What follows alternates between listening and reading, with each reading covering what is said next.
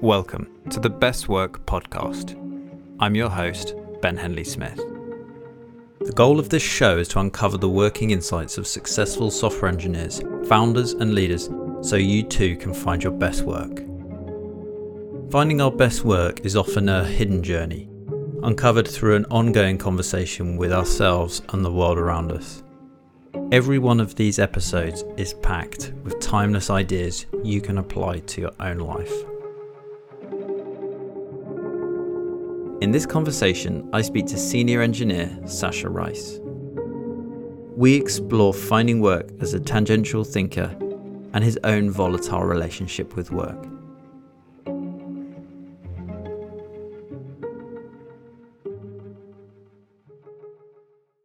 How would you describe your relationship with work? Volatile, like the most passionate, probably one of the most passionate relationships that I have other than with my wife. Because for me, there's all the cliches of wear heart on a sleeve and all of that. It's like, no, for me, I'm truly all in. No matter what it is, I don't go all in on many things. I'm not a habitual gambler. But for me, when I do, I really invest myself, my soul. I actually had to print on my arms the words family and friends to remind me that there are other things other than work. That's how obsessive I was, back in the day. I actually had to have it written on my arms so that whenever I'm typing on my keyboard as a developer, I'm always typing. So I was like, actually recenter myself. So my relationship with work is volatile, but in the best way, because it's highly collaborative. I never fit in. I'm someone who probably is more of an abnormality in the businesses I work in. Being an extrovert, not only being the first thing that always tends to make me different, and across the 20 years, it's been 20 plus years now.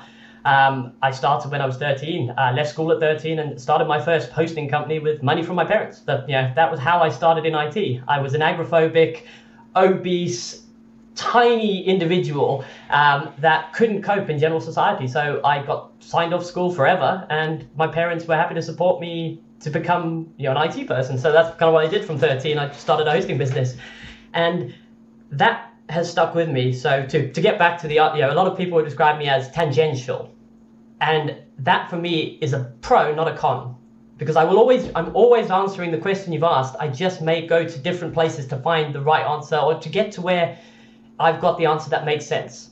But I find it very hard in traditional corporates. So in traditional, pyramid schemes, for want of a better way of describing them, no matter how open or forward thinking or whatever other buzzword that the marketing team comes up with, everyone is a pyramid scheme. Every business, I've yet to find one that's truthfully not. And so what I ask people is this a collaborative team, or is there someone at the top whom will give you the order and you must follow it? Is it traditional? And even in startups, I've yet to find a company that is anything but that. But what I hope to find, particularly through Cord, and I've been lucky to find it to a degree, is that startup mindset where we are all in this together. You are not just prisoner number 1, 2, 3. You're actually a person. You're Ben, I'm Sacha. We're real people. I have a real life. You have a real life. You have a family, wife, kids, whatever it may be. But that all shapes you to be who you are. And in order to properly extract the best of you, we need to build those relationships with each other. My backstory of how I ended up in England was, I was born here, moved to South Africa. My parents were very successful. I was very lucky. I had a very privileged childhood, very wealthy, and that was great.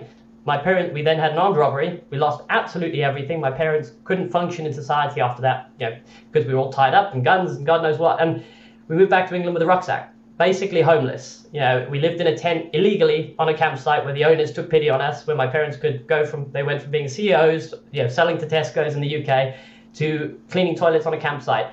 But they always reminded me, I never saw pity on them, and I never saw that there was anything less about them because of that. For me, I saw more of them because of that, because it was a chance I got to spend time with them and see how family mattered more than anything. Didn't matter what you had, what you earned, if you could keep that unit together through all of that.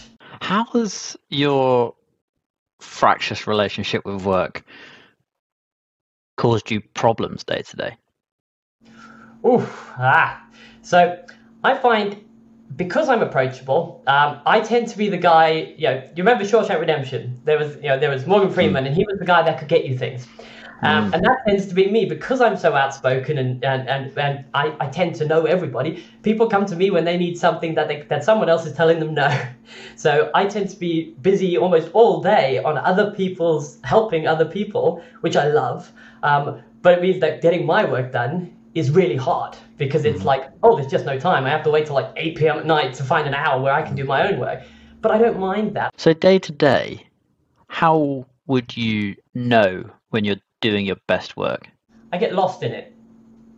Imagine falling into almost a void, but loving every minute of it. Like where people talk about being in the zone or whatever, for me, my wife could probably identify it because I'm probably singing to myself, probably listening to Westlife or some kind of sing-along. Love a good sing-along because I just have to have something going in the background. Love it. And I just get lost and I'll lose track of time. It'll be 2 a.m. and I'll be like, oh, wow, okay. But at no point does it feel pressured. It doesn't feel expected. You just feel great. And you don't struggle to sleep. You don't struggle to wake up. I've only ever been a 4 to 5 hour sleeper every night for decades. And I wake up, and if I wake up happy after one of those sessions, I go, it was a good one. The void was good. And, why be fearful of traveling into a black hole? How do you optimize for finding your best work now? I've identified that it normally happens at night. It normally happens once you've got through the rigmarole, not in a bad way, but of the daily meetings, the daily, the stuff you need to do, your stand-ups and all of that. I then try and block out meetings in the morning, meetings to end the day, focus time in the middle, and that focus time is where I just go through what I've got, the stuff that you have to do, the stuff that you need to do, and then you try and hopefully leave yourself with the stuff you'd like to do. If your day feels like you have no time to be yourself, to remember why you do what you do, you will never deliver your best work. How do you know when you're not doing your best work because of you, or when you're not doing your current work because the circumstances that you're in aren't giving you the best shot at doing it? How do you know when to decide to move on and put yourself in a different environment? I would say that probably it used to be harder to identify. Now that my kids and everyone's back at school or work, I found it's much easier because I start to become that the house feels cold. So if I'm buzzing and if I'm enjoying what I'm doing, I wouldn't notice anything around me. You could set up a nuke behind me and I probably wouldn't even realize. But when I realize that whatever task I'm working on isn't driving me, the house will start to feel clinical and I'll drink loads more tea. You want to give people time to breathe for their best ideas. And my best ideas certainly come out of me when either I'm under pressure, but I'm under pressure that I've asked for. That for me is prioritization, ordering, some structure. Compartmentalization isn't always a bad thing. Just making sure you have your in and your out tray and you go, this is what I need to do, have to do, want to do. And then you hopefully get to your final category, which is the stuff I really want to do, which is the stuff that is hard to realize business value from, but could be valuable. And that's the kind of stuff where you can't even explain why it could be valuable, but you've just got an inkling. You've got this idea and you're like, I think this could work. And that's when, some of the best companies I've worked at have a day a week where you can do that, where that's literally, or a day a month, where it's, we will not disturb you, annoy you or anything. If everything's running fine, turn your Slack off and stuff, keep your phone on just in case. But other than that, go off and think. And at my current place, we have an hour a day where we can go for a walk, go for a run, cycle, and think of any problem, and how we'll solve it. Can I take you back to a moment where, perhaps your last moment when you were looking for work? How did you go about figuring out whether that place was going to optimize for your best work? So I became very candid, and this was recently actually. So this was only a month ago, 2 months ago. So I'm starting a new role, thanks to Cord, in January. But I remember looking at the different companies, and you go through interviews, and I was very lucky. I am very fortunate. I was able to get through them.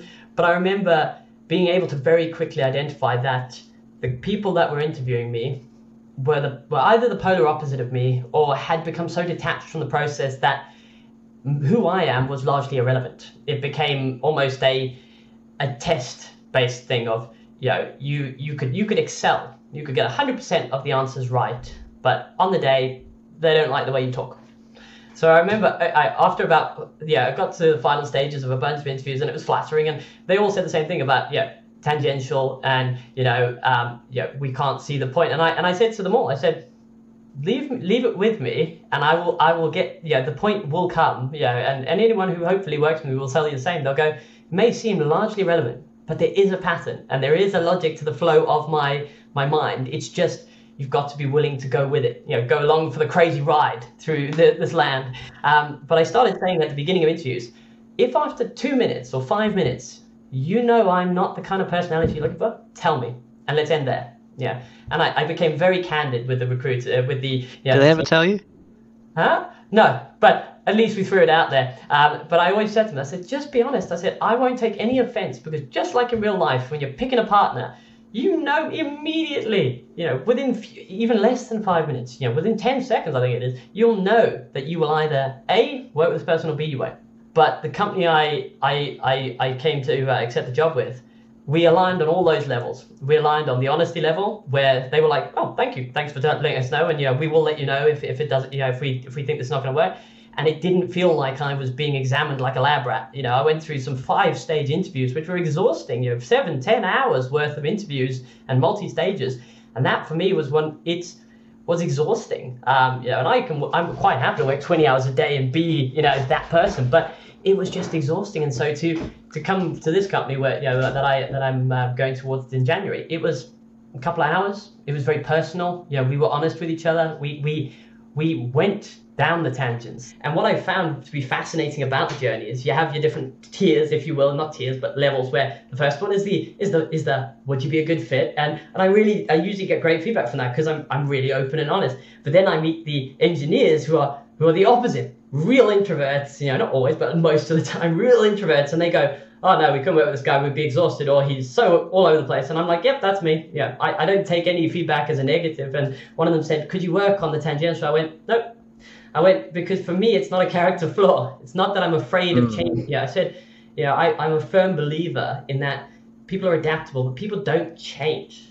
People are who they are, and it's important that they be who they are.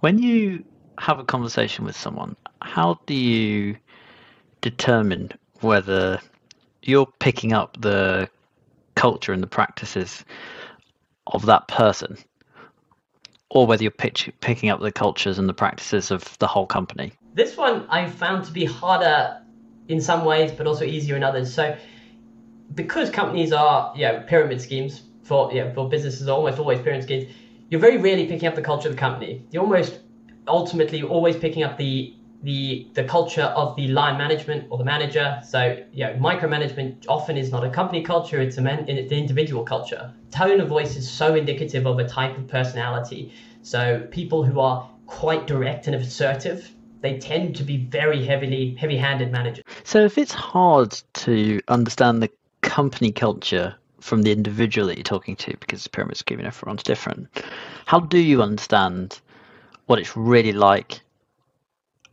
to join that company if you can't get it in that moment? You have to meet as many people as you can, and keep an eye on who isn't there, or who was there and no longer is. So a company that hides behind the people who aren't there, that have left, is usually a strong indicator that happiness is low. Because if you hide behind the fact that people leave your business, it means that you're basically not confident that they wouldn't tell you something that was positive. They would tell you negative things. And I think that's one thing that is so common in companies. As they scaled, the values and what they believed in got lost along the way. And what data do you use to help you make these decisions? So many of the people who use Cord are people who make decisions with data. Well, yeah, it is a fair point. So for me, my data points are very personal heavy. So they almost solely rely on human contact and interaction. The external data points for me are things like Glassdoor. I love the idea of Glassdoor. I wish it was truly anonymous and truly honest. But again, it's often people review things in fits of passion. You can send someone the best product in the world, but if it was 2 minutes late, they'll give you a 1-star review. And it's like, so it's never quite fair, but you do get a good sense of, I look at, you could do just your basic Google search and find out about churn. Churn is a solid indicator, of poor culture or poor fit in companies, poor hiring practices. But Glassdoor, you often get a real, mixed set of viewpoints. And so people often go, how do I know who works there? It's like, just jump on LinkedIn. You can find the first 150 staff. You can then find out how long they've been there. You can then also find out, did they ever work together before? And then you go, okay, this person hires the people he worked with before. So therefore, this is someone who tends to bring people along with him. And a lot of companies are very much built like that. Engineers often very much the case. They are referral based. We're a bit like prostitutes. We leave our calling card and then our friend hires us for another gig. And so now I try and spend more time. I spend a lot more time researching the company to go, how much of this is just utter BS? If you could summarize your due diligence process down into practical steps, what would it look like? In terms of finding out about a company before? Practical steps. Get to know them. So look at the Glassdoor. Get to know them from side A. Get to know them from LinkedIn. See what they portray. Look at the staff. So look at who works there. Identify how they know each other if you can. But you can actually build lots of great charts. If you've got Draw.io and various things, you build great charts showing how everyone knows each other. 6 degrees of separation. It's fantastic. So I would say get to know them on both sides. See what they're selling, and then try and work out if it's snake oil. If it's not snake oil, then if you are lucky enough to get through the interview process, try and get to know, don't just be the one being asked questions. Ask as many questions as you can, and ask real left field questions. Ask things like how many people have left, because that is a real world question. It is how many people have left and why. If this really is this great utopia, why is everyone running for the doors? Are they running or are they drowning? Because that again, are these people leaving in fireballs, or are they leaving because it's okay for people to leave? I always say this: people leave. That's okay. It's not a bad thing. Never be afraid of people leaving, because people's desires change, their needs change. The same way we all buy bigger houses or smaller houses, or we move to another country. Just because someone's leaving doesn't mean that they want to burn down your organization or they hate your business. It's most more often than not quite the opposite. So, ask those difficult questions of people, and you can usually tell, again, just by video calls are where it's at. No phone calls. Avoid the phone calls. Have the face-to-face, because if you can't have it in person, have it over a video call. Because when people are lying, most of the time you can spot it straight away, and you can go, wow, this person really believes this BS they're telling me. They really think that their company is going to change my life and I'm going to feel like I've never felt before. But more often than not, you break through it and you go, okay, this company has a reasonable level of churn. Their staff are generally happy, and that's not a bad thing. You find that mid-ground, it's not the Tesco's finest, but it's not the budget range. You find the mid-ground and you go, okay, cool, this tends to work. Sacha, you are outrageously incredible. Thank you so much for taking the time out and sharing it with me. Mate. No, I really loved it.